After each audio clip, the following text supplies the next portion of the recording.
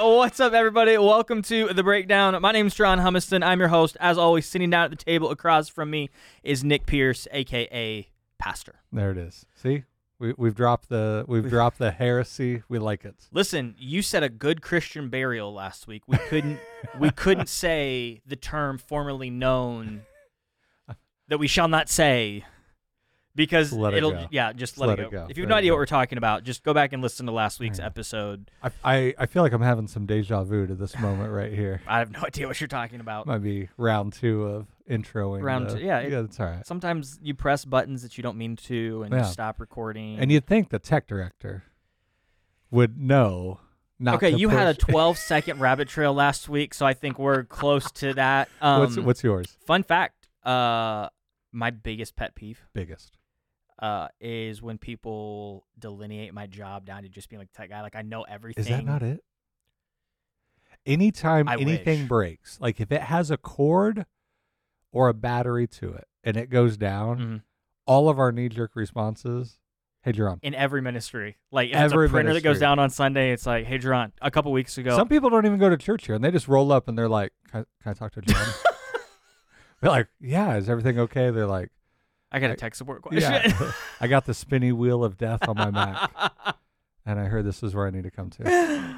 Oh, man. It's like everybody telling me that I just preach on Sundays. Is that not what you do? Oh.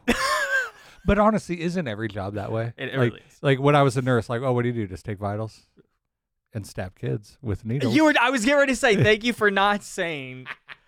I gave shots every day. That's what it was. You can say gave shots every day. Stabbing and Not- jabbing, baby. oh my gosh. Stabbing and jabbing. Goodness gracious. Yeah. Hey, you know what?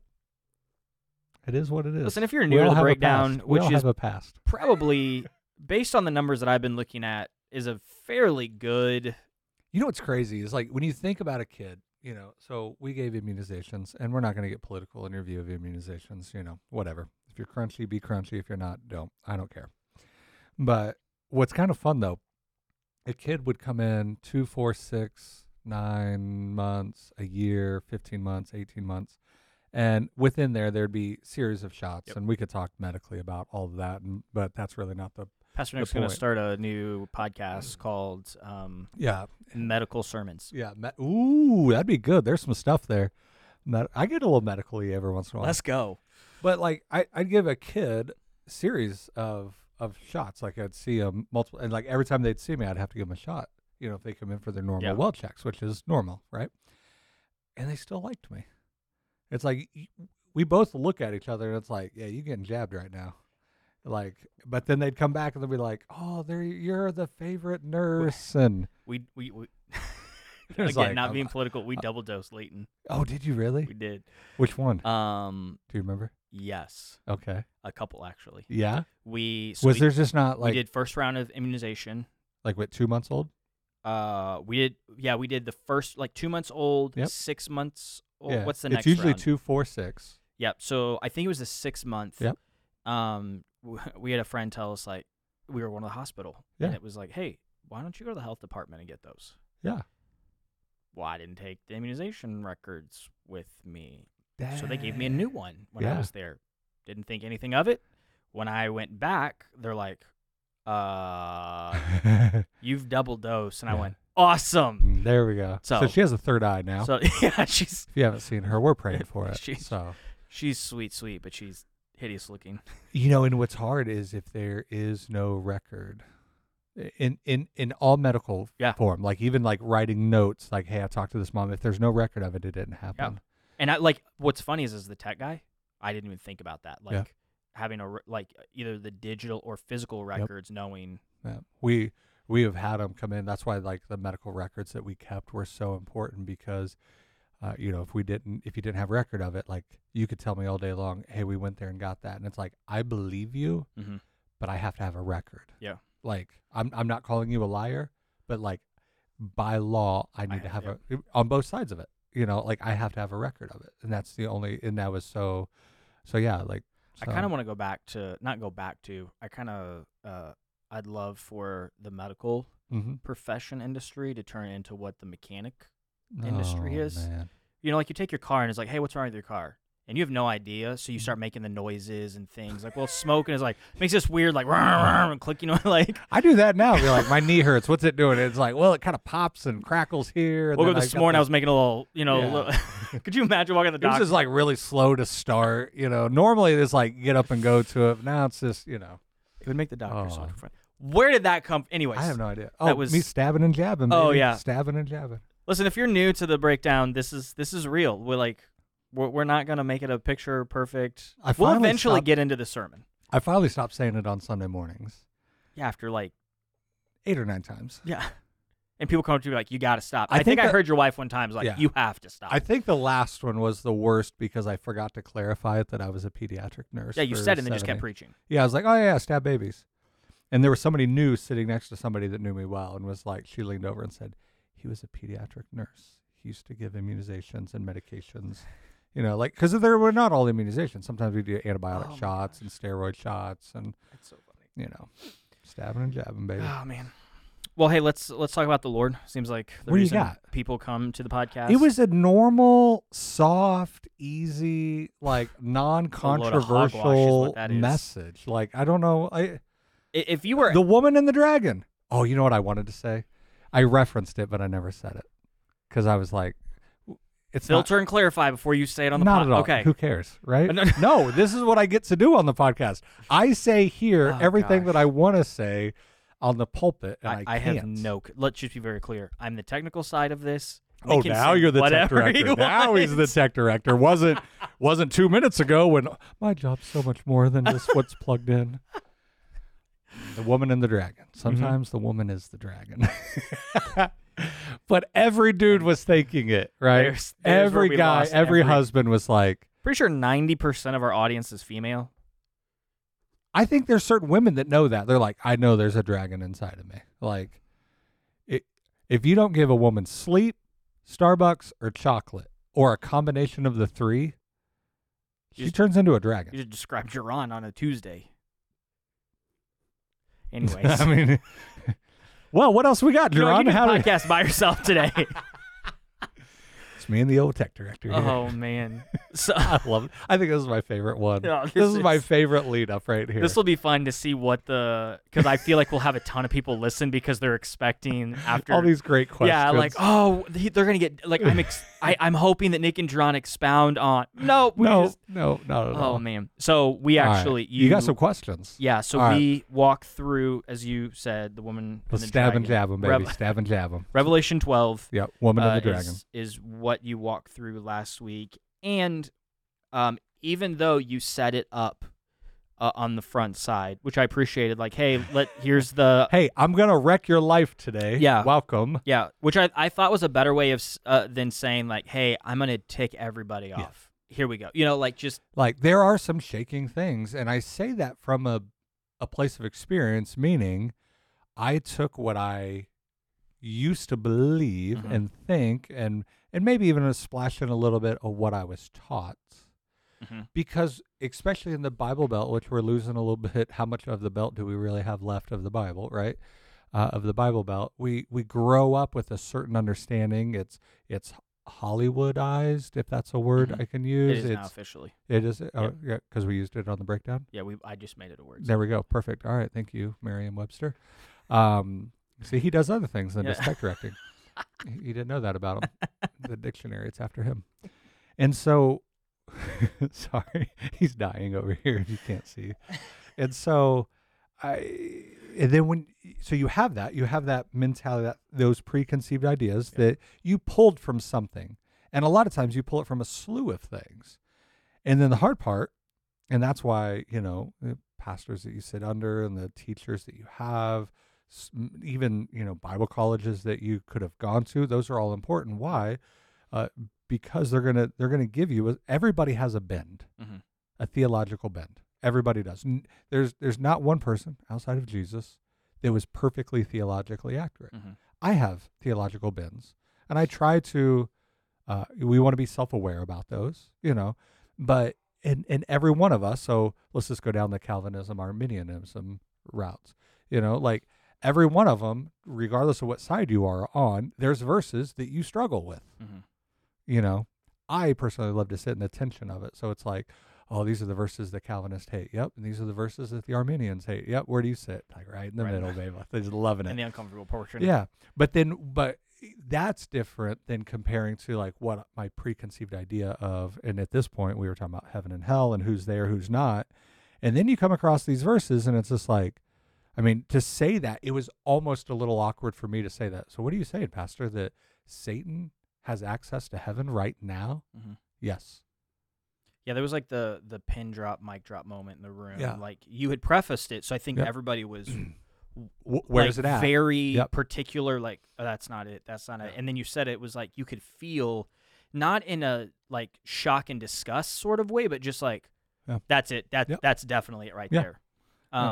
And then the text line went ballistic. And here's what's crazy. It wasn't during service. Yeah. It was like, sit through service, pay very close attention. They went home, 2, argued about it on the way 4 home. o'clock. And then it was like, all right. And then all of a sudden it was, yeah. it was like, okay, I've thought about this. I have my own, like, I formulated this. I still have over these questions. over the whole Sunday, 3 services, everybody, after every service, I had at least a person coming up saying, okay. And anywhere from people that grew up in the church, PKs, to, just normal people. And it's just like, hold on, now what? Yep. And I think it was even Pastor Sean. He said the students come rolling out of one of the services and they were like, Sean. And he's like, what was kind of crazy was, I think one was even my daughter. And it was like, what, da, da, da. And it was like, so Sean gave the same scriptural defenses of, Job. Your and daughter Zechariah. cornered me. I came back upstairs to go into the studio, and she's she's like, fierce, dude. Jeron, She's fierce. we got questions. And I was like, Good. you live with the guy. Ask him. Yeah. And I was like, oh, if you would have paid attention to the rest of the sermon, everybody hears the pin drop moment and then walks away then from they're like stuck like right there the rest of it's the. good. All right. So are you starting? Are we lobbing them first? Are we getting the lobs first? Or are you like, are they all just fastballs? They're just Curveballs. I don't know. Knuckleball. I just grabbed them. I didn't Okay. put them in You any didn't order. Okay. Yeah. So I didn't know if be, you were like going to be easy on me. No. And then they're like, oh. There's probably some that's super deep, and then it's like a super All right. shallow one. All So, Rock on. first question: since we as Christians seem to think everything wrong in our lives is an attack of Satan, can you clarify when or what it actually is? One more time. Since we as Christians seem to think everything in our lives is an attack of Satan, can you clarify when Satan actually attacks or what actually is? It's good. Because we've said before, you have said before. yeah, don't throw your lot in there with me. We have said before. He's like, I want a job after this. No. You have said before on the breakdown, even referencing that giving Satan too much credit, That's too exactly much. where I was It's gonna like go. Yep. sometimes it's your own stupidity. Yeah. Like it's your own dumb decisions. Yeah. It's you made a decision. You have to wrestle and live in the consequence Yeah. of it. You can't just sweep it under the rug and negate. Like, oh, Satan got me again. It's like, no, you walked. Yeah, because there's a few different things that could be going on. And the one that I don't like is, we don't want to give Satan too much credit. So when do we give him credit? Well, that sounds weird. What I don't like is when we make stupid decisions and we suffer consequences, because there's a difference between consequences and suffering. Mm-hmm. So even to say you suffer consequences, no, you're enduring the consequences of your Mm-hmm. decisions. And if you make stupid decisions, you win stupid prizes, Mm. right? So when you're opening up that stupid prize, what I don't like is when people say, why is God doing this? Why is God allowing this? Mm. That's like, okay, so if you jump out of a plane without a parachute and all the way down, God, why are you doing this to me? Mm-hmm. No, you made a stupid decision. You jumped out of a plane without any kind of safety device. Yeah. That's the Lord's not doing that to you. He didn't pick you up, put you in a plane. He didn't fly the plane. He didn't push you out of the plane without a parachute. You made a stupid decision. And we do that. We get caught. We, in our own just sinful nature, because we have to understand, even us, we're born again believers, we have a sin nature that we're still fighting against. Mm-hmm. We are prone to wander from the God that we love. Obedience to Jesus is an intentional thing where it's so much easier just to wander off into our sin and our own selfishness and our own desires. And we'll make a decision for that. We ignore the way of escape that he provides us. 1 Corinthians 10:13. We ignore that and we make a decision. Well, sometimes that consequence is fairly immediate. And sometimes that consequence is That's going to be a lot later. But we ignore the context or the concept that our sin's going to find us out. Our sin will find us out in our consequences. Even David and Bathsheba, it was probably even a couple years later when David had a child with Bathsheba, and the child ends up dying, which is, massive tragedy. And you even hear David's response while the child was sick, not the baby was sick. The child was sick. And then, then you got to struggle through that. Oh, so that was because of David's sin. And so just if you have lost a child, it's not meaning that you have sinned or anything like that. We're just using that context That specific story. Yeah, that specific story. David made a wrong choice, and we make wrong choices, and there is consequences for it. That's not a principle that it's not a formula like A plus B equals C. Exactly. And so, Achan, he stole stuff. And so when the earth swallowed him and his family up, it's like, well, why is this happening to us? Why? You sinned against the Lord. Which is one of my favorite stories, by the way. Yeah. And so so does that mean if I steal a candy bar, I'm going to go home and the earth is going to swallow me and my family up? Or think of Annas and Sapphira, I think at the Acts, where they're walking in and they're lying unto the Holy Spirit about what they sold and trying to give to the church, and they fall over dead, So you can imagine that, the tithe box, like, hey, did everybody tithe today? Yep. And then people just start dropping dead. Like, that's a liar, that's a liar, Church that's a numbers liar. would, people would stop going. We'd have to build a morgue downstairs, and so it's to show us and to understand that our choices do have consequences, and some of them can be a sin unto death. We talked about that in, what was it, 1 John. There is some sin that leads unto death and some that doesn't, and there's some serious consequences there, and we have to understand that. So when is it Satan? When is it not Satan? At times, we're like, you hear this in ministry, you hear this in church world a lot. Oh yeah, Satan's just attacking us. So let's say you have a couple people in your church that are rebelling against pastoral authority, or they're gossips, or there's, oh yeah, Satan's just attacking us.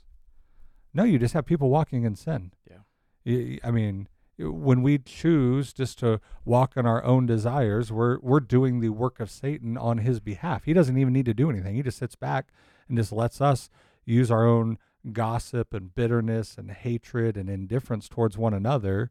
And then we want to slap that, oh yeah, that's Satan. No, that's your sin. Yeah. That is your uncontrolled desires of what you want, instead of following Christ in obedience and having the fruit of the Spirit be evident in your life. That's what that is. Yeah. And so when is it Satan? When is it not? Yeah. And that's the key, where we know, just like, okay, so think like Nazi Germany. We would say things like Hitler invaded Poland. Hitler didn't do that. He wasn't there by himself with an AK-47 and a tank, all by himself, rolling in, and he took over Poland. But he had a government and he had a military that did that under his orders. Yeah. And some of those guys did things that were within the parameters of what they were allowed to do. So it wasn't even a direct order from Hitler. They understood the guardrails, which were probably very little to none. They understood the North Star, the goal that Hitler wanted, and hey, go whatever you need to do to make it happen, do it. So not everything is Satan specifically, but we have to understand that there's a very real battle that we are a part of, and we're not fighting against flesh and blood, but there's that influence. So anything that is unbecoming of Christ, or what it means to follow Jesus. So even down to the little bit of indifference or hate or lust in our heart, that is an influence of Satan. Now, is that him himself? Because we all want to think we have Matthew 4 type of moments. It's my whole life. Yeah, Satan has never grabbed a hold of me, went to the top of the pinnacle of the temple and said, hey, throw yourself down. I bet the angels will catch you. Hey, you see those stones? Turn them to bread. Hey, you see this kingdom, if you bow down. We think that Satan attacks us the same way. Yeah. And it's like, no. Now, there is a very real evil presence in the world. And I do believe that there is demons and demon possession and all of that. And it's actually far more relevant in other countries. I think we in America are far more insulated from it, which is, I think, a scheme of Satan. So, how do you delineate between he himself, Satan, and then just his influence or his battle plan against what is righteous and stuff like that? At the end of the day, it doesn't matter. At the end of the day, for the American forces that were fighting back against this invading German army, it didn't matter. Yeah. They had to stand up against what was evil, and if that was that army right there before them. And so for us, don't lose too much time. Don't get so bogged down. What is Satan? What's not Satan? Follow Christ with your life. Mm-hmm. You know what is right and what the Lord requires of you. Micah 6:8. Seek justice, love mercy, walk humbly with your God. And so if you are walking in righteousness, if you are walking in obedience to him, there's nothing that's going to come across your life that he is not in control of or knowing of. Nothing's going to happen where he's like, oh man, Jaron, I'm so sorry I allowed that to happen. Like, he's going to know everything. And so there's going to be suffering, there's going to be persecution, there's going to be affliction. Just walk in faith with Christ and let him handle it, where understanding the source of it, like I didn't need to understand the source of my cancer, just kill it and cut it out. Mm-hmm. I didn't need the ABCs of all of that. I didn't need the 1, 2, 3s. I didn't need the full diagnosis. Hey, okay, this is what I got. What can you do about it? Let's go. Yeah. So that's where I'd lean into that. My chair's making noise. I know. I'll quit moving. So I guess this could be a sub question or just separate question. Okay. Does Satan and his minions Cronies use heaven as a home base to come and go? There's more to that. You can answer that part. Let me clarify. No. It says that they and their angels, there's no more access to heaven. And so we're still thinking of heaven as a subset location within the spiritual world. And that's a hard thing. Yeah. So like, it's one thing to say like, okay, there's Jupiter in our solar system. And so like, you could say I went to outer space and you went to Jupiter and you're both saying the same thing. And I would push on that. Like, there's the spiritual realm, there's the physical realm. When we think of the spiritual realm, like obviously through Revelation, we are seeing glimpses into the throne room. Mm-hmm. So just like you can be at church, but you're not in my office, but my office is within the church. You could be at church and still be on the parking lot, but but you would be technically right. I'm at church. Yeah. So there's a difference. And I think there's a something there where there's a new heaven, new earth, new Jerusalem. And so there really is a city-like esque-ness about this spiritual realm. But to heaven, we think is the mansion we're going to get, the gold streets, and that could be, is that all of heaven, like the whole spiritual realm, and that's where I liked the courtroom battlefield type of scene, the combination or whatever. So it's not, a lot of people were struggling with that. It's like, Satan's not enjoying the amenities of what we think of heaven. He's not, golf in the back nine. He's not at the marriage supper table, while they're preparing that, because we haven't had it yet. He's not tasting the hors d'oeuvres to see if they're up to snuff. Like, he's in the courtroom accusing. But at the same sense, there's a battlefield because there's a war. It says that in verse 7. Now war arose in heaven. And so they use heaven as a home base. They have access to it. And we know there's a future event where they won't have access to it. So that's what's kind of difficult. What we do know is there's no scriptural defense to say that Satan is in hell. It's not a dwelling for him, and so there is this context where he's back and forth on earth in heaven, and eventually he's not going to have access to heaven, and there's going to be a great party for that and a massive woe unto those on the earth for it. So All we can do is hold fast to the anchor points of Scripture and try to fill in the blanks with, well, if this anchor point is true, this anchor point is true, this anchor point is true, meaning of Scripture, then by implication, we don't want to go against those, but we can try to fill in the blank, but we just don't want to be as sure in those anchor points of those implications as we are in our anchor points of Scripture. Yeah. So we know Satan does have access to heaven. We know eventually he won't have access to heaven, and there is war in that spiritual realm, and we've seen that multiple times. Daniel, we see it here in Revelation 12. So there is some sort of interaction, just like you would see on earth. There's good and evil, and there's an interaction of that on earth. Why would we think there's anything different in the spiritual realm? And what's going to baffle people is in 2 weeks when I have to say that Christ is in hell. You heard first here on the breakdown. There it is. Yeah. So you gave them 2 weeks different. Yeah, there you go. And they're going to search the Scriptures and be like, I'm ready for this son of a gun. We're coming after him. So, but that's what's hard, because that goes against that Hollywoodized, I think of the cartoon, the newspaper cartoon, Family Circus, because every time they wanted to show Grandpa, he was on top of the clouds and he had wings and he had a halo and he was looking down and seeing his family. And it's like warm, comforting, so theologically wrong, it's not even funny. And everybody's like, well, it's just a cartoon. It was just for entertainment. And it's like, I'm not the one struggling with the idea that Satan stands in heaven.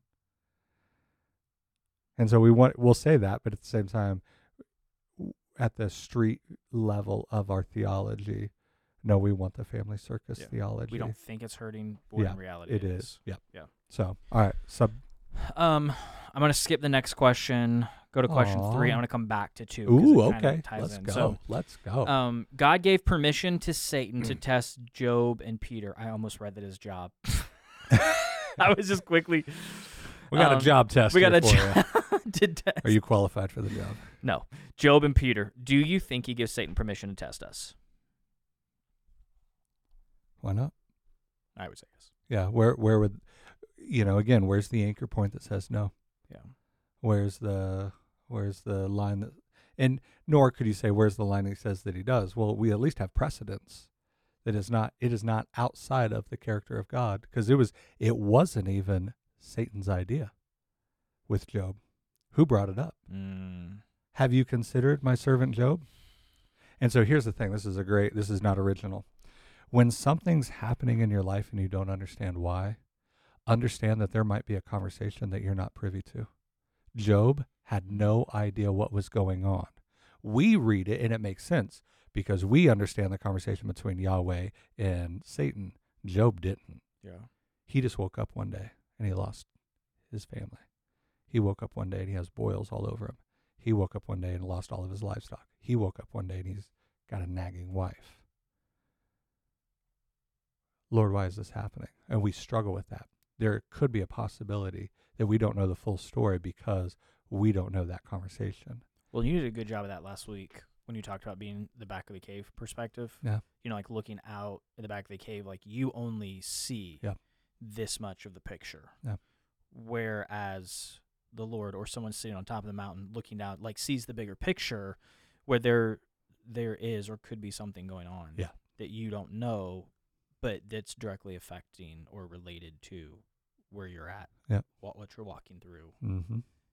That was helpful for me. Just like, oh, that's right. Like, I'm not God as much as I put myself on the throne sometimes, there are things that I'm unaware of, but that have direct implications. And who better to lead in the conversation about our life that we don't know that has direct implications than the Lord himself? Not us. Yeah.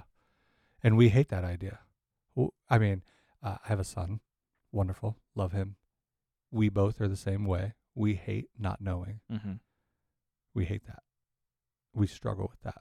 And it's like, we have to be okay that God could be having conversations about us that we have no idea but it has direct implications. But can I trust his character? Can I trust his will? Can I trust his timing? Can I trust what is revealed about him? Mm-hmm. Yep. So if all of that, if he is true and faithful, can I trust whatever conversation he's having with whichever being and however the implications are going to come? Yeah, I can. Yeah. So. Okay. popping back up to question 2. Can you please elaborate a little more on God sending out a lying spirit or a deceiving spirit? Yeah, this is. Let me Google the reference or whatever. What I was trying to do was just give a. This is in one of the Kings. God, this is the greatest thing. Is just you just Google it. Now the hard part is if you try to find all the different ministries, they're like, oh, let me tell you what that means. Like, I'm not looking for the reference. Yeah. I'm looking for the blog post, the explanation. Yeah, 1 Kings 22. So let's go there. Oh, look at that. As in, had a little bookmark at 1 Kings 21. It's almost like somebody new. So we got Ahab, right? Ahab. His name's the Lord. Yep, his name's the Lord. So why did God use a lying spirit to deceive Ahab? Skipping down. So 1 Kings 22, looking at verse 19. And it says, Micaiah said, therefore hear the word of the Lord, the word of Yahweh. And I saw Yahweh sitting on his throne and all the host of heaven. And if you really want to wreck people's lives, let's talk about who that is. Who's the host of heaven? Everybody wants to say those are angels. Oh, I never. You know what it is in the original Hebrew? What is it? Elohim. You know what the word Elohim is? I remember talking about it. I don't know off the top of my head. Gods. Anyway, standing beside him on his right hand and on his left. So you have Yahweh sitting amongst a host of Elohim on his right and his left. And so some would say this is the divine council where God leads and orchestrates the events of the world in a divine council, more like a military. He's the general and he has captains, but we always want to say, oh, these are angels. But the moment we read the original language and it says Elohim and it's like, no, these are gods. Oh, so there are multiple gods? No, there's one God, Yahweh. It's like, what's this about then? It's like, put that in your pipe and smoke it. Verse 20, and Yahweh said, who will entice Ahab that he may go up and fall at Ramoth Gilead? So he wants to put a deceiving spirit in Ahab to make a stupid decision to go up to battle so that he'll fall. And one said one thing and the other said another. Who? The host of heaven. So they look at each other. All right, Yahweh says somebody needs to go and entice him to make a stupid decision. We need to deceive him to make a bad decision. Who's going to do it? And so they start talking about it almost like a round table. Like in the cabinet of the president. Yeah. Right? Then a spirit came forward and stood before Yahweh, saying, I will entice him. And the Lord said to him, by what means? And he said, I will go out and will be a lying spirit in the mouth of all his prophets. And he said, you are unto entice him, and you shall succeed. Go out and do so. So he was going to come and be a deceiving spirit in the council of the people that are around Ahab to convince him to make a bad decision.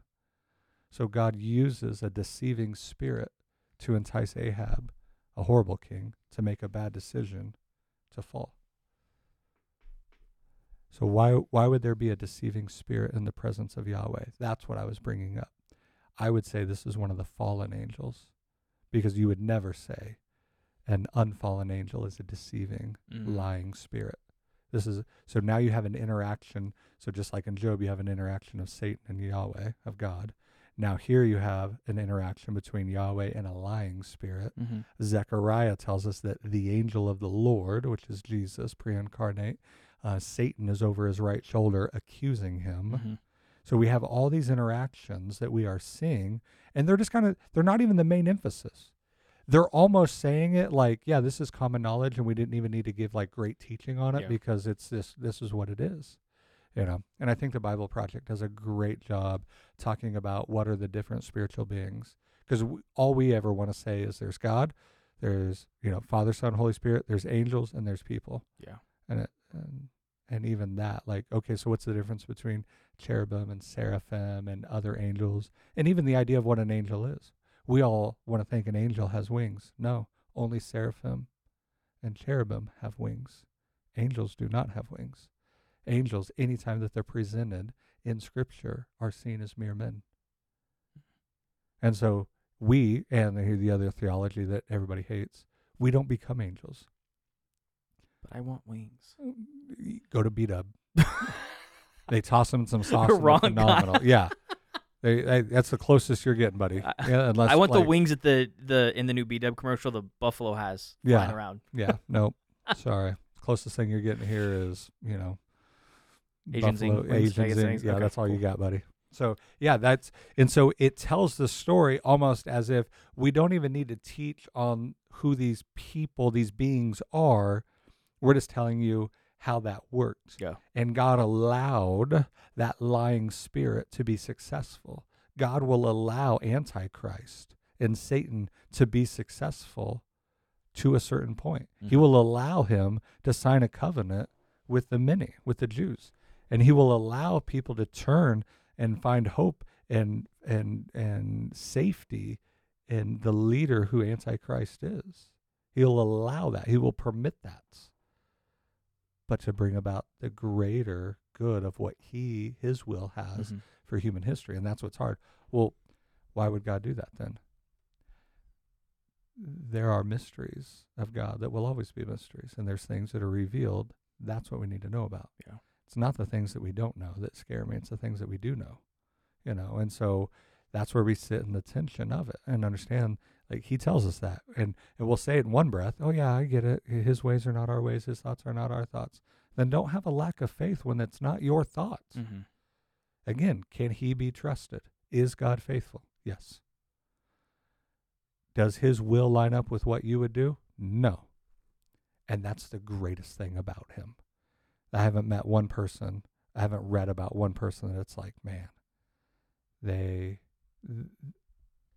their will is the exact same as God's will. Mm-hmm. We are all on the same side of the Father. Like, none of our thoughts perfectly match the thought of the Father. Because we're finite. He's infinite. There's no way. None of our ways are too finite. He's infinite. Like, we can't even fathom what he's revealed to us, let alone the concept that we're going to understand what he hasn't revealed of who he is and what he's doing. One of the reels that you and I like to send back and forth on Instagram of someone else who does a podcast, and they take their video clips, and you know who I'm talking about? Not at all. What? We haven't sent this guy. PD? No. One of the pastors from that church, and I can't think of his name. Not Newhoff. No. Dang. No. Always wears the crazy glasses. Always wears crazy. That's gonna. Transformation Church? Yeah. Oh. I cannot think of his podcast name or him. Upsetting the Gram. That's what. Thank you. Upsetting the Gram. Yeah. So. Hey, shout out to you guys if you want to listen to the podcast here with the breakdown. We know your names. Yeah. So. You're famous. We're not. So I was listening to one of his like pulls, and he was talking about what faith is. Like, he went on this whole almost tirade, like aggressively what faith is. Yeah. And he boiled it down to like, faith is sitting in the tension. Yeah. Faith is sitting in the tension when what you want doesn't match love up that verbiage with what God wants. And I was like, that's so good, because what you want is to have a black and white answer. What you want to know is to be what you want is to be in control. What you want is to be in the know and a part of the conversation. Faith is sitting in the tension. And not even like we want to be in the part of the conversation. We want to give our input. We want to be the deciding factor. Yeah. We want to be the decision maker. Like, Lord, you tell me your will, and I'll veto it or accept it. And I wonder, we say that, I wonder if this is one of those things where what we really want is we want to walk into the throne and we want to look at God and say, here's what you need to do. Yep. Bam, bam, bam. Oh, yeah. Not even, hey, if you just let me know, I would appreciate that. Like, we want to walk into the throne room and say, here's how you should do your job. Yeah. You know why that is. This is what the Lord's been hitting me, and this is not original. So I've heard it. Yeah. And I've chewed on it. Yep. I've looked at my own life. Super humbling, super fun. Super humbling, right? So when you look at your life through the lens, the mirror of God's word, and like he gives you a line, and then you process it as you read scripture a little differently through these. The issue is it's because you have your faith in outcomes. You don't have your faith in a person. So when things don't go your way, it's because you've put your faith in the outcome. Because the moment you say, Lord, that is not what I thought, that's why are you doing this? Why did you allow this? The moment that something in reality doesn't meet the expectation that you have, that should be a red flag, like a light on the dashboard of your faith, that my faith is in the outcome, not in the person of Jesus. Mm. And the moment that you take your eyes off Jesus, you look at the storms just like Peter and you start to sink. And what does he say? You of little faith. Because you're looking at the situation around you. You're looking at the outcomes of what you want from your life and the circumstances that you're in. You're not walking in faith in Jesus. Mm-hmm. That's what's been wrecking my life. Because if you walk in obedience, if you walk in wisdom, if you walk in faith to Jesus, the outcome doesn't matter. That's why Paul could say, to live is Christ and to die is gain. Why? Because the outcome doesn't matter, because my faith is in Christ alone. Which you could take that a step further and say that is the outcome. Like the outcome matters because what we carnally, we'll make it work, whatever, focus on is the here and now. Yeah. Like I 100% very selfishly have said, like, I love the Lord. I want to go to heaven. I want to see my girls grow up. I want to experience. But it's like, that's stupid. Mm-hmm. Like, that's selfish. Like, and you could even take it a step further where we could sound super spiritual and it almost kind of teeters with legalistic. And you think about the purpose of your life. Mm. What's the purpose of your life? To win as many souls. Oh, yeah. For the kingdom and for Jesus' name. And I want to live a long time so I can. Yeah, the purpose of your life is Jesus, not anything that you would do for Jesus. I was listening to, if you haven't figured out by now, I love podcasts because they're just easy to, like I can listen and think and process. Get mad, press pause, let the Lord do a work and go back to it. Yeah, there you go. And so yesterday I got up butt crack of dawn. It's like 3:07. I got up and sorry if your name's Dawn. Yeah, sorry. So it's my wife's middle name. Is it really? Fun fact. You wait till I see her next. She's gonna kill me for saying that. I'm sure she is. So I was listening. I was listening to a podcast and had kind of one of those super wrecking ball, moments. Yep. Where, kind of what you were just talking about, in a very 30,000 foot holistic view, just wrecked me. Really? Yeah, in every sense of, just trying to understand, like, because we do that. But what's the purpose of my life? We don't want to do, and so my existence is to glorify God. Period. Yep. In every moment of my life, I have been created to glorify God. Yep. That is what I should be doing. Mm-hmm. That's a lot of times not what I'm doing. Yeah. But why is that, though? Why did he set up that the purpose of our lives is to glorify him? Because I'm all that in a bag of chips. Why would he give us a purposeless reason to our lives this side of glory? Mm. Because what do you think the next side of glory is going to be about? It's the same thing. Oh, I've never thought about it like that.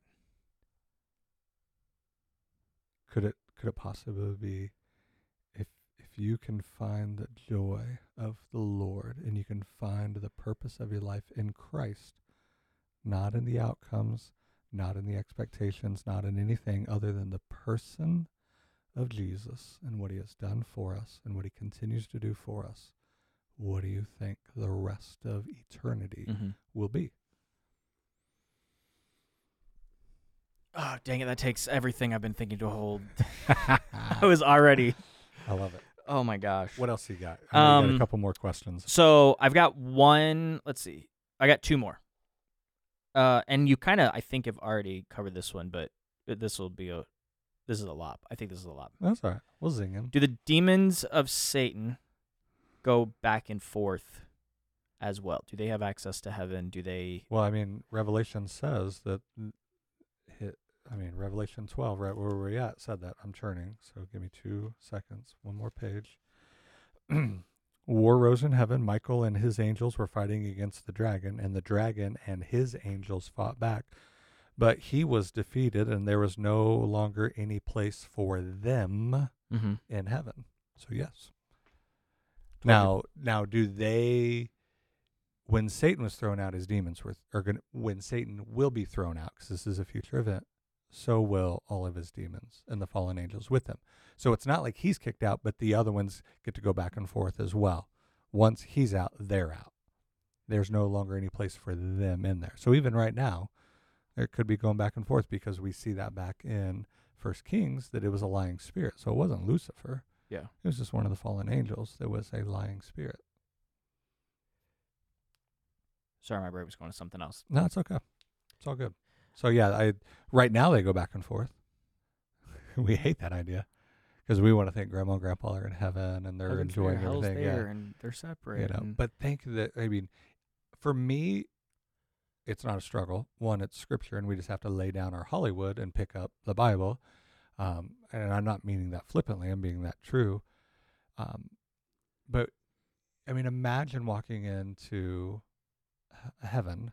You die, you stand before the Lord, right? And let's go with the whole like judgment court scene. Like, again, our sins already judged on the cross. But here's Satan with a long list of everything that you have ever done, right? So crazy. Derwin Gray, he was a football player. Yeah. He's a pastor or whatever. He was just talking about this yesterday. I think I shared it on my Instagram reel or whatever. And so he's talking about that, and he's like, hey, there's a list, as Satan standing there with a list of all of my sins, and Jesus rolls up covered in blood with the wounds of the cross. It says, hey, let me see that list, Father. Oh, yeah, I see that, but it's all been paid for. And he rips it up. And it's like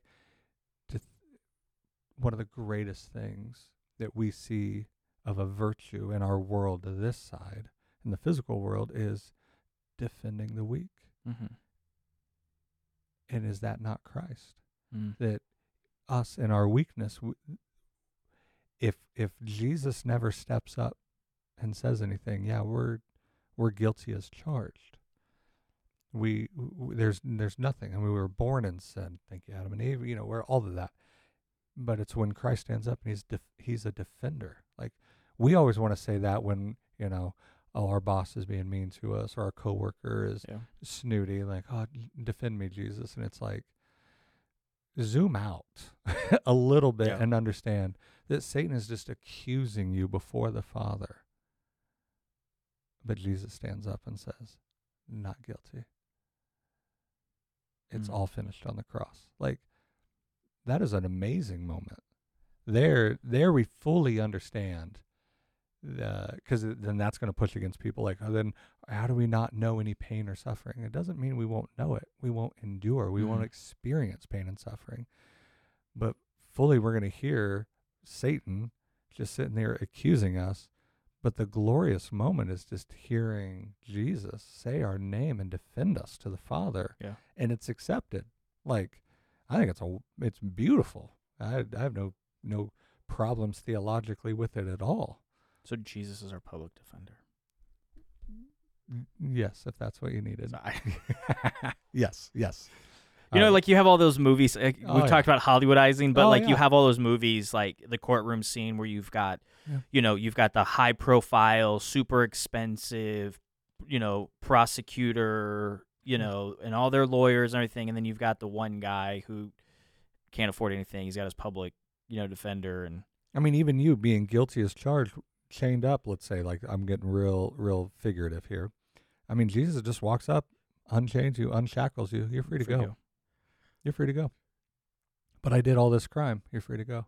Why? Because the hands that freed you paid the price of your punishment. So, what else you got over there? I got time. Last question. Last one. Oh, here we go. Let it be a doozy. Come on. I thought I was gonna get a challenge from the listening audience. The gong has been thrown down. Let's go. No, I'm just teasing. These are good. This is great. So I've even had this thought. If God can't be in the presence of evil, how can Satan be in heaven or have access to heaven? I think that was all the question. Let's I'm verifying something. Nick is verifying. He's asking his handy dandy notebook. Oh, we literally just got a text in. Oh, did we? Yep. Let's see what this.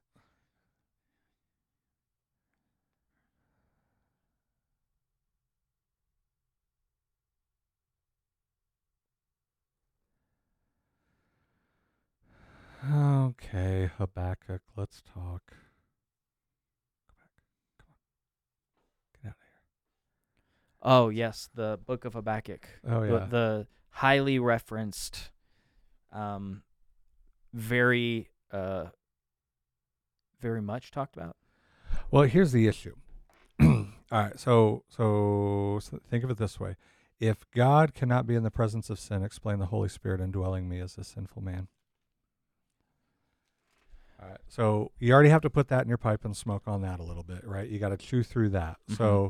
So we have to understand, is this and where does it come from? And I'm wondering if this Habakkuk passage is it. Who said that God can't be in the presence of sin? Who said that God can't be in the presence of evil? Now, God is absolutely righteousness and just righteous and pure and holy, and it doesn't change his character for that. So, case in point, we live at the lake. Mm-hmm. In the summer, people come to the lake, right? The presence of evil and sin is prevalent. Yes, right? And I make the joke, you can be walking through the grocery store, and you cannot help what the next person over is wearing. Or lack thereof. Right? And you just turn the corner, and there it is, all in its paraphrase or quotations glory, little to the imagination or lack thereof. Oh Lord, yes. And so, but you can't help the second look. You can't help the third look. You can be like, I forgot something over in the canned goods, when all you're really That's a choice at that point. Yeah, it's a choice at that point, right? But when you're just rolling through and you're oblivious to it and you don't look upon it, my character doesn't change. Even though that person or people want to wear whatever they want to wear. The lust is the desire to look with an intentful heart to play it out. The sin isn't that I am in the presence of someone who is immodest. Mm-hmm. That's not lust. Lust is what happens in my heart through my eyes, gazing upon. Returning to. Yes, exactly.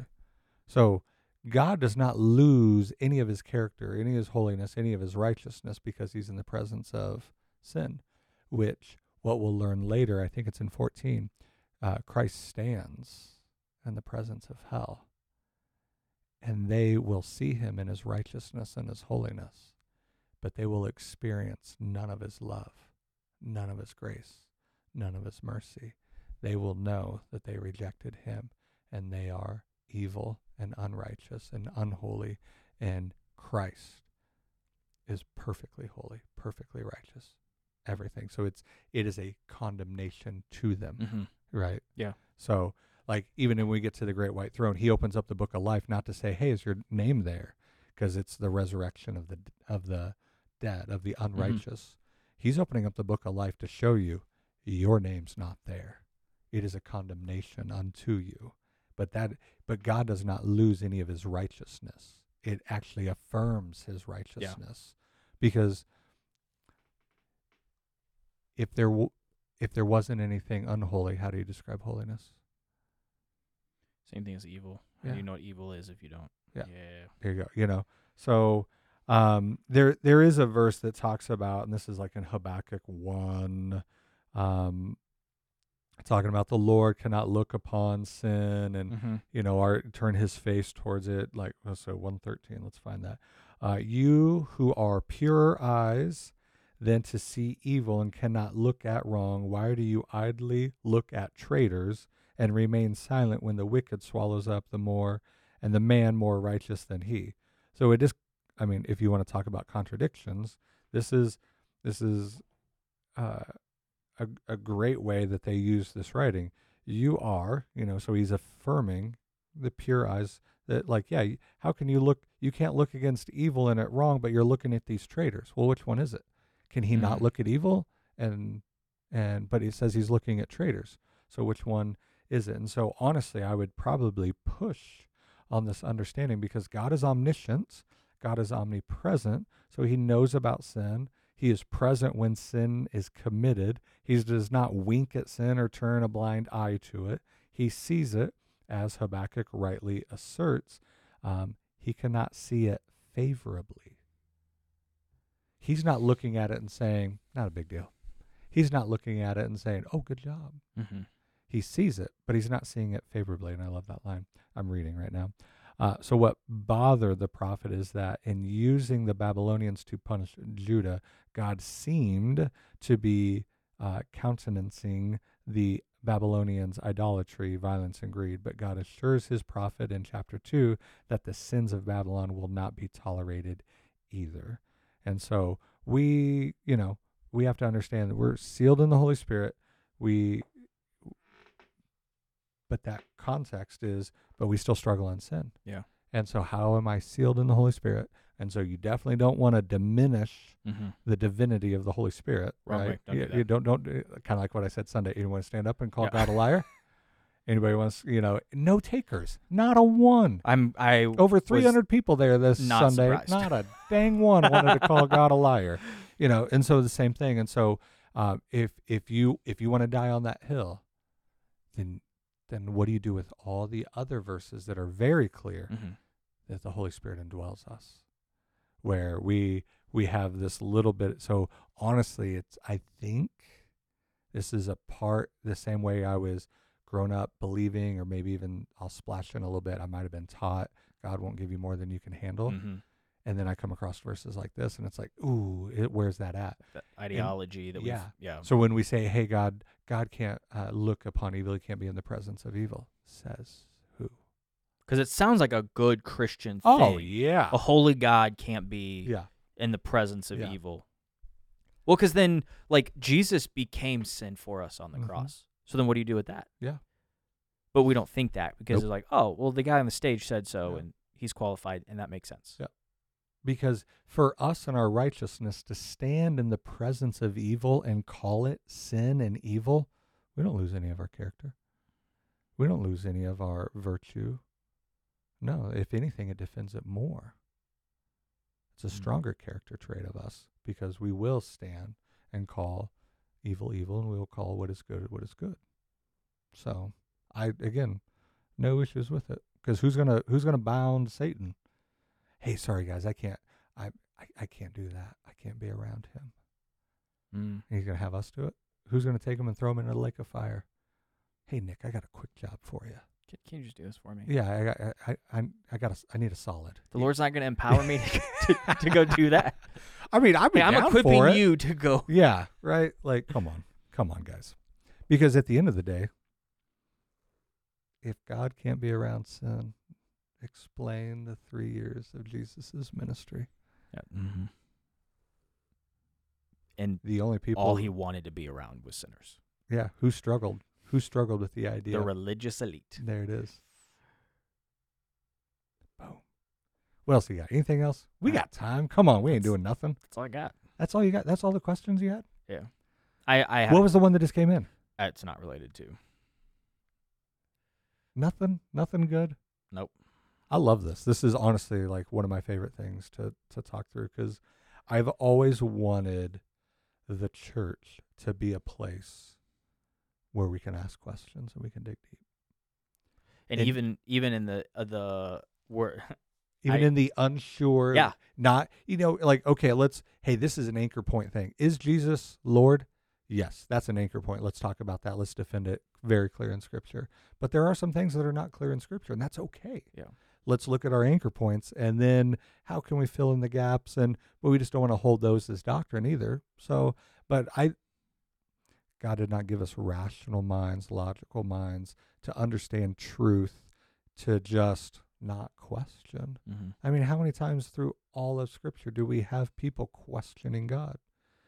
Now, again, sometimes it has consequences. You might be like Zechariah, where you can't talk for a hot minute till your son's born because you questioned him.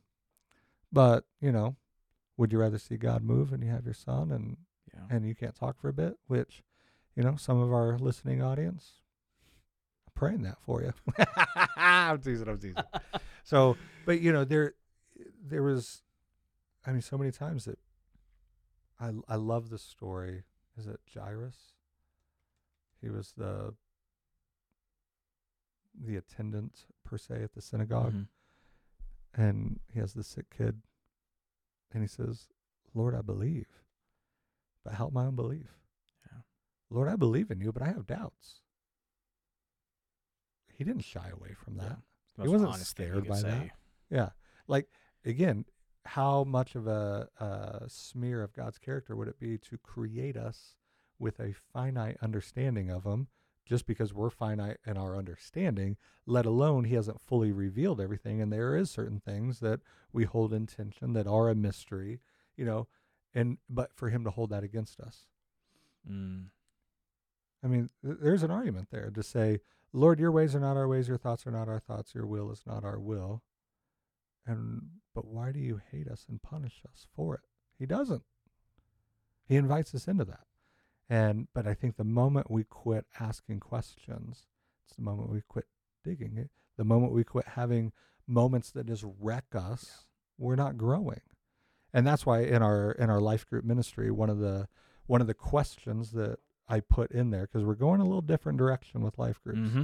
and it's challenging, and I think it's good. But hey, if Pastor Nick was here, what question would you ask him? So me and my wife lead the college. My wife and I. Me, my wife, and I. me, my wife, and I lead the college ministry, and we ask that question. And it's funny because I sit there, and they'll ask a couple questions. And even Sunday, I had somebody come up afterwards. Hey, will you answer that question now? No. Why do you want us to ask a question that you're not going to answer? And one individual said, because if you ask a question and somebody just gives you the answer straight out, then you won't process the other possibilities of what it could be. Because again, like, look at anchor points. And so let's go down the road. If somebody like, hey, is Jesus really God? All right. So one response could be no. Well, what about this, this, and this? Like, we have to do something with those verses that Jesus clearly tells us that he is God. Well, so now those can be anchor points. And, well, as God, could he do this? Well, using and it forces us to chew and marinate mm-hmm. through this. Where if I just look at you and say, yes, Jesus is God. Okay, thank you. That actually did not help you. That made it worse, because you have no idea how to defend that. You've never searched for anything. It's easy. Yeah. Somebody just gives you the answer. Yeah. And there are some things that's like, yes, he is, but let me show you why. Yeah. And that's what we need more of. But at times I think it's good to like, yeah, that's a great question. What do you think? And I'll sit there. Like, there was one even Sunday, I was like, oh yeah, it's an easy question for me. Oh yeah, it's an easy question. I could answer that tomorrow. But nope, I won't. Why? Because that might be something that God wants you to chew through and process, because what you're doing is seeking him. Lord, I want to know more about you. There is something in my life that I don't know, and a lot of times we want to know, is the destination there? Is this something I can know or not? Don't put your faith in the outcome, put your faith in the person. Because even if it is something where you're just going to sit in the tension, you'll grow so much in your digging deeper, trying to find that answer, than if I say, yeah, that's just one of those things we sit in tension. Oh, okay. Nah, you want to get to the end of the road without walking the path. Yeah. But there's so much along the path that the Lord wants to do in and through you. Because again, if we just give you the answer, that's you spent 30 seconds thinking about the Lord. If you sit here and chew through and marinate and wonder, and it takes you all week, and you still don't have an answer, great. But you spent all week chewing on, marinating, thinking through who the Lord is. Because we've boiled down faith to Christian Bible study. Yep. Where, to info download. Where you read something, you ingest it, you digest it, you spit it back out and write it very quickly. Not in like, okay, here's the question based on this passage, and we write it out. And it's like spending time with the Lord, period. Yep. Like, when the first time I heard, hey, your devotion time with the Lord is not as much about what you do as it is about spending time with Him. Yeah. Because I think a lot of us that probably are our age and older grew up in if you grew up in church, grew up in a construct where there was a very rigid idea Pray, of what. Read the Bible, journal, write down. There's your morning devotions. So take your relationship with your wife. You guys ever go on a walk together? Mm-hmm. Do you ever talk during that walk? No. I mean, sometimes you do. No. Is there other times that you just spend time together and you never say a word? Yeah. Is it still intimate time with your wife? Yeah, absolutely. And sometimes even more, that's the time now, especially with kids, that we enjoy even more just being together and experiencing, latent, see whatever, just like there isn't this formality behind it. Like, hey, how was your day? Yeah. Good. How was yours? Mine was good too. What, like, okay, Yeah. If we, in that rigid Bible study, quiet time, if we treated our spouse the same way, we would have horrible, we would have horrible marriages. And then we wonder why our faith isn't growing. Because again, your faith is in a format. Mm-hmm. Oh, I'm a good Christian because I get up and I read my Bible every day. Now, Bible study is needed. Reading the Bible is needed. Studying the Bible is needed. Memorizing the Bible is needed. Meditating on the Bible is needed. Praying is needed. Being quiet before the Lord is needed. Like there's all those things. Those are spiritual disciplines, though. But sometimes, just sitting out, going on a walk, sitting out, looking at, your backyard with a cup of coffee and just the stillness of the morning or the evening, just as effective. I love the line, religion is a guy sitting in church thinking about hunting or surfing. I like surfing because I've done it once and it was ugly, but I did it. Right? That's religion. It was something. A guy sitting in church thinking, I wish I was anywhere else. Faith is a guy sitting on a surfboard, looking at the sunset, thinking of God. Faith is somebody sitting in their deer stand, just completely enjoying God's creation and His presence with them. Now, it doesn't mean like, okay, I'm going to quit going to church. No, you can't do that either. Start to say you better put a disclaimer because we're going to. Yeah, but that's the other thing that we do is like, oh, well, I got to go to church on Sunday. You got to? Man, you get to. Yeah. Do you want to? You get to. Because there is a certain level where, yes, those quiet moments like that are good in your faith. Reading your Bible, good in your faith. Studying the Word is good in your faith. Serving, good in your faith. Worshiping together as the body of Christ is good for your faith. Mm-hmm. But we want to take all of these things and say, I'm going to take my top 3 favorite, and I want the Lord to bless that. Yep. Then your faith is not in the Lord. Here's my leftovers. Your faith is in your formatting of what you want your faith to be. And we were talking about that in a different context, but, the people that walk up, I've heard it both ways. Like, yeah, the Bible's, the sermon, that's kind of hard for me, but I just love worship. That's where I'm at. And then the other part, I've had people tell me, I could do without the worship. I'm just here for the Bible study. Both are wrong. Both are wrong. Yeah. Because your faith is not in Jesus then. Mary sat at the feet of Jesus.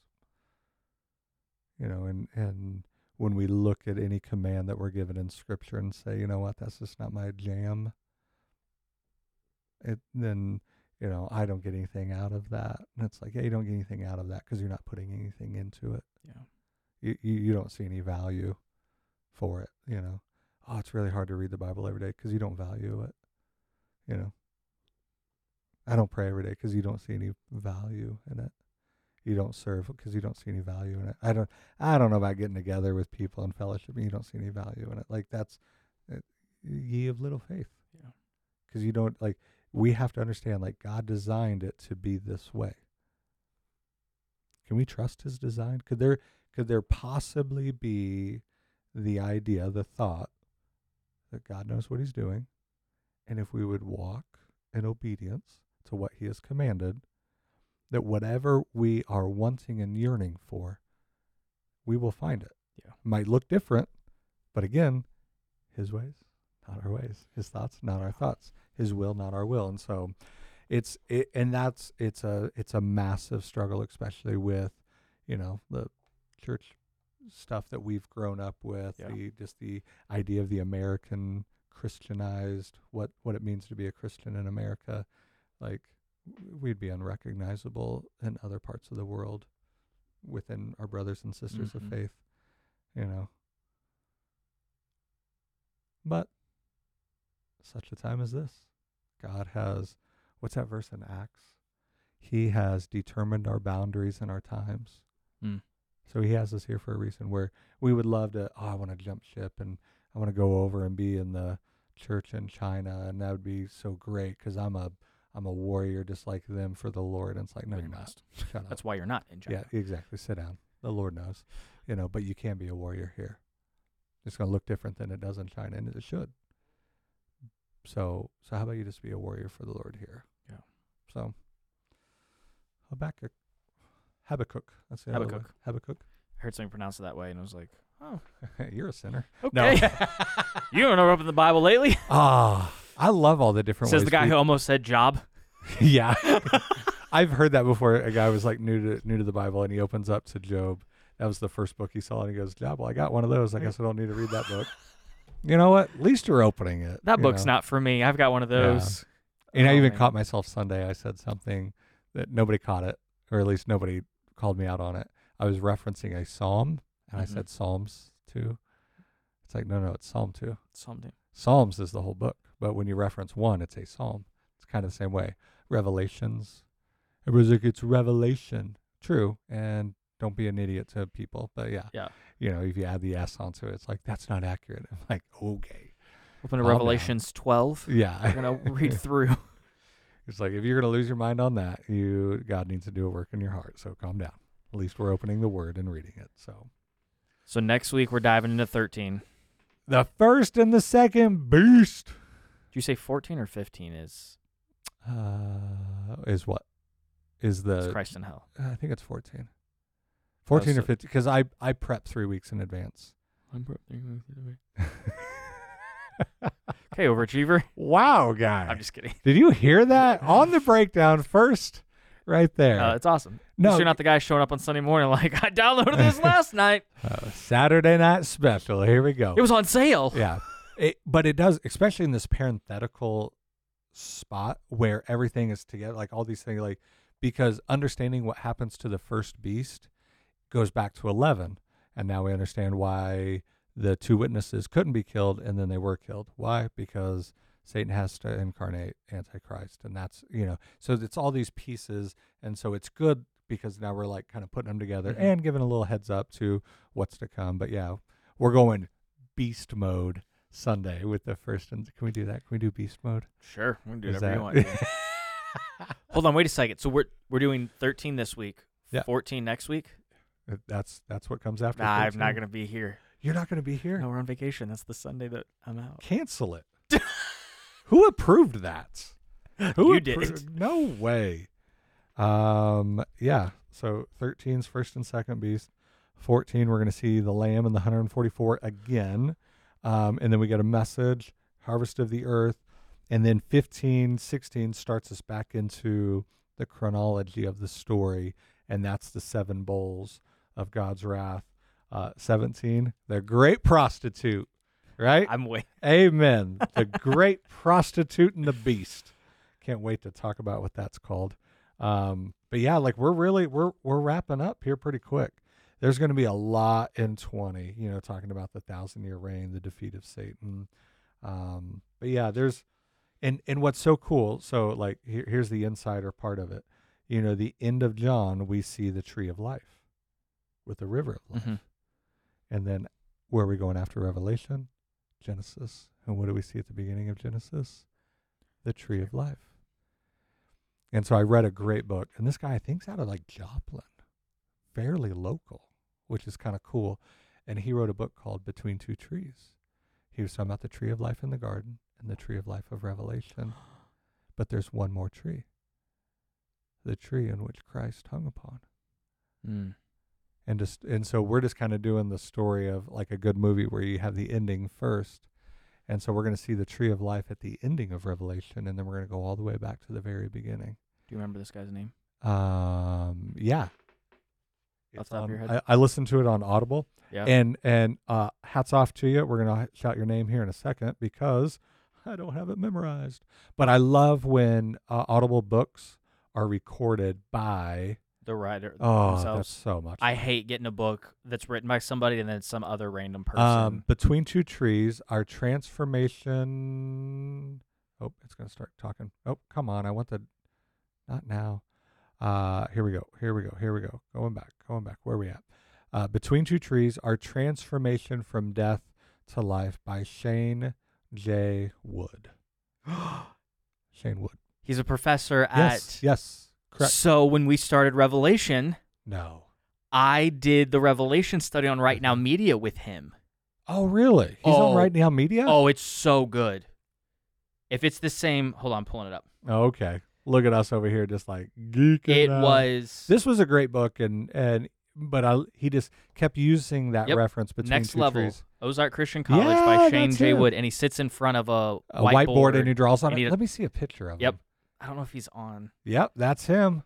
So good. Younger guy, incredibly smart. Super smart. Has, PhD. He's got more letters after his name than I have in my name. You know what my pastor used to say about me? Oh, he's got more degrees than a thermometer. Oh, gosh. Even the way that I have appreciated before we walked into Revelation and then even after I've gone back. Would he line up with us completely? Or, some people are the pre-trib, the post. That's a great, I don't know. Yeah. I go back and look specifically. And we were talking about that, and somebody brought up, like, hey, I kind of like what Bible Project says, and I do appreciate that. And when you watch the Bible Project, their explanation of the Book of Revelation, I would love to ask Tim Mackey, like, hey, did you keep it? Because he doesn't really get into tribulation and the millennium and stuff like that. Did you keep it? I don't want to say surface level. Did you skip over some of those points of theology? So no matter where somebody would line up, they could still watch and find fruit in this video, which there is. If you're in any position that you take in eschatology, that video would be great. Or is that no, this is, I don't ascribe to this or that, and I would love to know that, because there's certain times where, like, especially with, new people, hey, what's your eschatology? Dude, we want to focus on Jesus. If you don't come here because I'm a pre-trib, you're a post-trib, or an all-mill, pre-mill, like, we're dividing over things. Now that might be a sticking point for some people, but not for me. You could be one of those. And the joke always goes, like, I'm a pre-tribber. I believe we are not destined for the wrath of God. That is, I believe, clearly read in Scripture, 1 Thessalonians. A couple times there, we are not destined as the church for the wrath of God. And I can give other anchor points for it. And then there's some people that are mid-trib, and then there's some people that are post-trib. But I love the joke is, you hope I'm right. And wouldn't it be so awesome if God would take us in our stance? Like, God's like, hey, you're a pre-tribber? Cool, I'll take a pre-trib. Hey, you're mid-tribber? You want to live through the first half and half the population dies? There you go, buddy. Yeah, I'll let you live that one out. How many people would be like, I'm going to ascribe to pre-trib. I'm like, I'm pre-church. Take me now, baby. Right? Like, why are we waiting? Church age, what is this of? I'm out. Or like, oh, yeah, you're a post-tribber. You're going to live through all of it, and I just beam you up right before I return? Sure. Like, you want to, you could have had 7 years with me at least. Instead of beam me up, Scotty. Yeah, beam me up, Scotty, and put you on a white horse just to send you right back. I mean, I guess. Might as well just stay there and meet me on the corner. No. So I always think that's, and then you have the people like, I'm a pan-tribber. They say it's serious. It all pans out. It'll all pan out. But what we do have to understand is like our eschatology, all theological doctrines do intersect with other ones. And eschatology is just as important as understanding the divinity of Jesus, and what salvation is. So anyway, it's always kind of fun just to joke though. But it's good, and if we can jump into a book where it's highly divisive and interpreted different ways, if we can walk through it and still have harmony as a church and this unity of the body saying, hey, again, no amount of study of Revelation will ever take us away from the call and the command to love the Lord with all our heart, soul, and mind, to love our neighbors ourselves, to go make disciples, baptize, teach, how to respond to Christ in obedience and understand the promise he's with us. We can descend into any other book of the Bible and still have unity, because this is the most divisive. Yeah. This in the book of Acts. Sadly. Yeah. Actually, I would say the book of Acts is far more divisive within churches than the book of Revelation. Because people actually study and talk about the book of Acts, where we just kind of put Revelation. Because we have a shallow understanding of who the Holy Spirit is and what his role is and what he does. Some churches don't even like that word. Exactly. Or that phrase. Yeah. 2 words. Yeah. And so we would, we can't associate with those people because they believe the Holy Spirit's this and we believe the Holy Spirit's that. And who is, no, Father, Son, Holy Bible, right? Like we don't even have room for the Holy Spirit in our Trinity. And it's like, easy here. Your Trinity looks very different than mine. But I think it's actually more divisive than even the book of Revelation. I can see that. Yep. I can see that for sure. So now everybody's like, when are we going to Acts? Then I want to hear what you say then. Forget Genesis. Yeah. Let's go to Acts. Yeah, exactly. So in 4 years when we're done covering. Yeah. So it's right now I've just been praying and I feel comfortable. It's, finish Revelation. We're going to go to Genesis. Then I want to go to Mark and then I want to go to Exodus. So. You want to do Genesis, which I knew that. Which is going to be all of 24. Then you want to go to Mark? Then I'm going to go to Mark. And then back to Exodus. And then go back to Exodus. I always want to come back to the gospel every once in a while. So we did Matthew. Yeah. And then we walked through some little books and then we big Revelation, right? And then we're going to go to Genesis. I want to come back to a gospel. Okay. Just in my head, I'm like, did I massively miss something in Matthew where we're going to. Yeah. Yep. What did I miss in Matthew that's the tie back to Exodus? And then from Mark, go to Exodus. I don't know from there yet, but when I come back to a gospel, it'll most likely be John. I want to, because we did Matthew and then Mark being a synoptic. I want to go to John to see. So what Nick is telling you is that we have the next 15 years here at Calvary planned out. Yeah.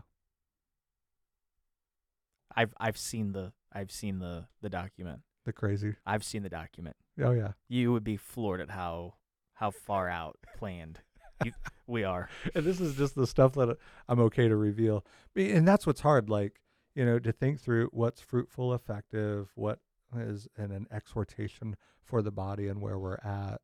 That's why I felt like, okay, after Jude, let's go to Revelation, because there was a few people asking, and then just the rise of the signs of the times. And I still hear it.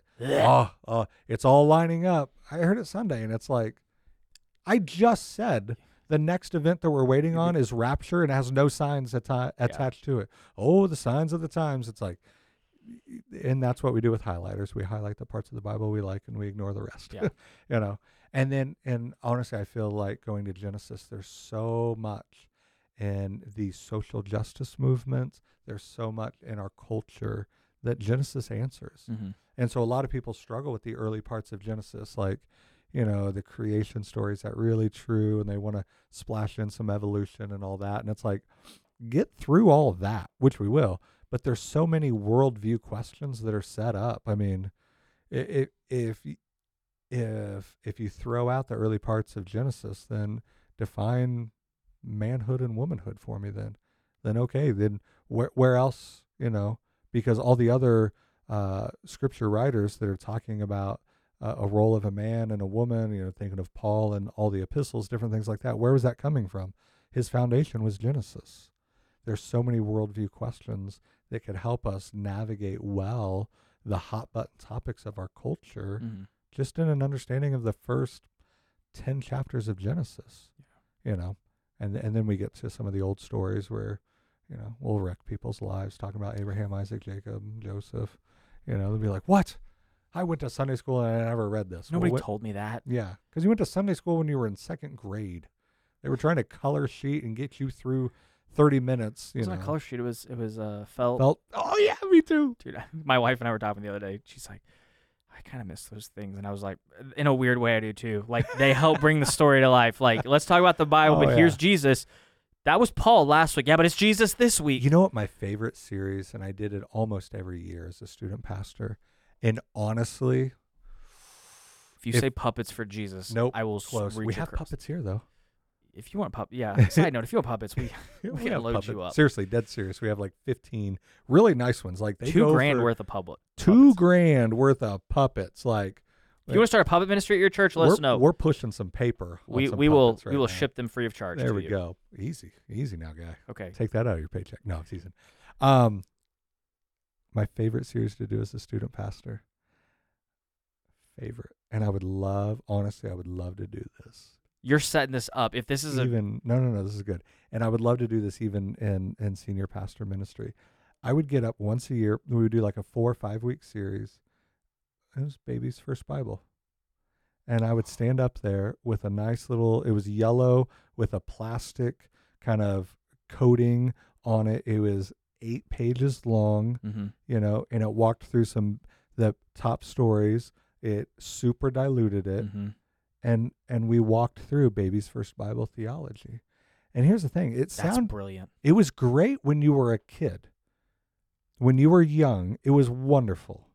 But now, looking at teenagers and looking at us as adults, now we're adults and we're struggling in our faith. You know why? Because you never grew out of Baby's First Bible theology. And you're trying to handle real world problems with Baby's First Bible theology. Which nobody's going to open up Baby's First Bible with their toddler, like Leighton, she's 3. Yep. You're not going to open up and have this like bloody, gory scene of Noah's Ark. You're not going to open up to the idea of Abraham knocking up Hagar. Be like, well, Daddy, do you have a Hagar? Like, why? Like, I have 3. Concubine. Here we go. Concubine ministry at Calvary Chapel. Like, no, not even doing that. And even the story of Jesus, like, we barely even put him on the cross. Yeah. Because that's Baby's First Bible. And again, we have to grow up. And even Paul would say that, like, I want to go deeper with you, but I got to give you milk. And Francis Chan had the best line. He was talking about that passage, and he has a bottle and has some milk in it. And he goes, and all you guys do is suck, suck, suck. And he goes, that's what's hard about this. When you stay in your infant stage of your faith and you don't grow up, you just plain suck. Grow up. Awesome. Get off the bottle. Quit sucking and grow up.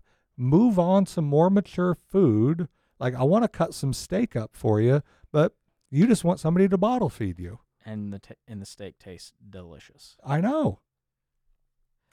My wife last week, you went to a kids ministry conference. Yeah. And we in Tennessee. And we bought Leighton a new Bible. Yeah. For a variety of reasons. So she's grown up. She's maturing. She has better theology than half of us. No. That's exactly right. So she bought the biggest story Bible. Oh, here we go. Let's see. What we got here? Or the biggest storybook Bible. Yeah. So click through some pictures. Like the artistry is beautiful.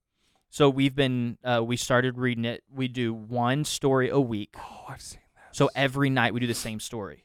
So every night you're doing the same story? We do one story a week instead of reading through this week is Genesis 1 through She's going to know 3. Adam and Eve really well. Really well. 45 and being like, I'm the lead expert. One story a year. So it comes with memory verse cards. Yep. So what we do is we read the story, we memorize the verse.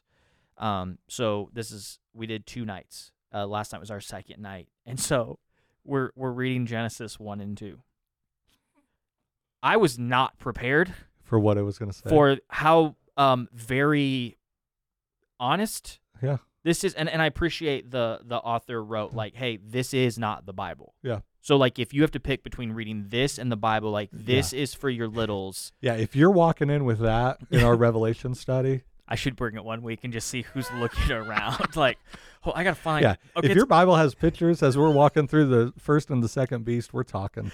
Come see me after service. One of the things it says, and I was like, it's childish, but so it's walking through Adam and Eve, and it's talking about how, and I forget the language. If one was here, she could they not even say naked? No, it says naked, and it talks about how their purpose in procreating the earth. And there's this whole They use phrase. the word procreate. They didn't use procreate, but there's this phrase where it's like they're trying to give the connotation of sex. They use the word image bearers, but it's like that's good. But it's something like where they create image bearers, and I was like, I looked at Lena, we just started busting up laughing. I was like, that's at least that we didn't gloss over it. Like we're talking about without. When my son was young, he was reading his Bible, and he came down, and he said, "Dad, what's this?" And he points to it, and it was sexual sin. And then, like, that's when I had to have the sex talk with my son. How old was he? Oh, man. I'm talking like 6. Okay, young. Here we go. Young. Now, again, so here's a little parenting 101. At least amongst the staff, I have older kids, so I'll just say a little more experience. Yep. Small questions, small answers. Yep. You don't have to open the whole So worm. Like and when the girls would ask, because we were having Emmy, how's the baby going to come out? Well, that's why doctors go to school. Like that's why mommy goes to a doctor. Oh, okay. And so there's just small questions, small answers. I just pulled up the video and Leighton was like, "How's that?" Well, look, this is don't try to answer a question that they're not asking, and just go from there. But and I would always. I am a huge advocate for this. If you think your child's too young, you're already behind. Amen. And I always would rather have an awkward conversation with my kids, both boy and girl. And they would actually say it'd be better for the mom to have like puberty questions, discussions with the son, and for the dad to have those with the daughters. Mm-hmm. We're very open. Like, I mean, everybody knows everything. And it's hilarious, And so I would rather lead in those conversations and then be behind the 8 ball and they come home from a ride on the bus or something, or even youth group and be like, what's this? Letting the world define. Yeah, and letting the world define it. And I even brought up slangs with my kids. Like, I don't want you with a group of friends and whoever okay, most of your friends are in youth group, but doesn't mean that they're all just living for the Lord and praying every night, It's like, I want you to know what those things are. And like, this is a slang for this and that. And now the kind of roles have reversed. Zesty. You know what that's a slang for? Oh, gosh. Our daughter had to bring that up. We bought Zesty queso chips. And so we're at Silver Dollar City eating our Zesty queso chips. And my wife's like, these aren't that zesty. And I'm like, yeah, I wouldn't call them zesty either. And my daughter's over there just laughing. We're like, what? And she's like, zesty is another word that connotates the idea of gay. So if somebody's gay, they're zesty. And I'm like, I'd rather just have chips with a little zip to them. Like, I'm talking about spiciness. And she's like, and so she's laughing because we're saying zesty. And I'm like, so don't even like boomer me right now. Because there's so much slang that you can't even have. You can't keep up with it. Yeah, you can't keep up with it. And you can't even have a real conversation because everything means everything. And it's just like, no, zesty to me, spicy chips. Well, you can't say spicy now because that means the type of texting or pictures that you send to one another. And it's like, I want hot sauce on my food that burns my mouth. Can't say hot sauce. Yeah, you can't say hot sauce. You can't say that now and all this. And it's just like, good night. What do you say? Anyway. Hey, this has been a zesty conversation. It's been a fun, zesty This is a zesty conversation right here. Well, hey, as we said last week, if you stuck all the way to the end, extra jewel in your crown. There it is. We'll speak to the Lord. Amen. For you. Yeah. On behalf of us. We'll for putting up and with. Say, hey, give him not a diamond, You can give him a ruble. A little ruby. ruble. Yeah, there you a go. little ruby, a little something. So next week we'll dive into Revelation 12. We'll sit down. No, we were in Revelation 12. Or Next 13. Week is Sorry, 13. I looked at my notes. Sorry, guy. Go Sorry, in guy. beast mode. Sorry, guy. That's right. 1 and 2. Beast. That's right. We go beast mode. So next week we'll go beast mode in Revelation 13. That's what we're calling it. And it'll be a great conversation that is 100% only on topic and about what Scripture. I found? People actually like our rabbit trails more than the actual content. I hear more content response to our content about the rabbit trail stuff than the actual oh, very good, yeah.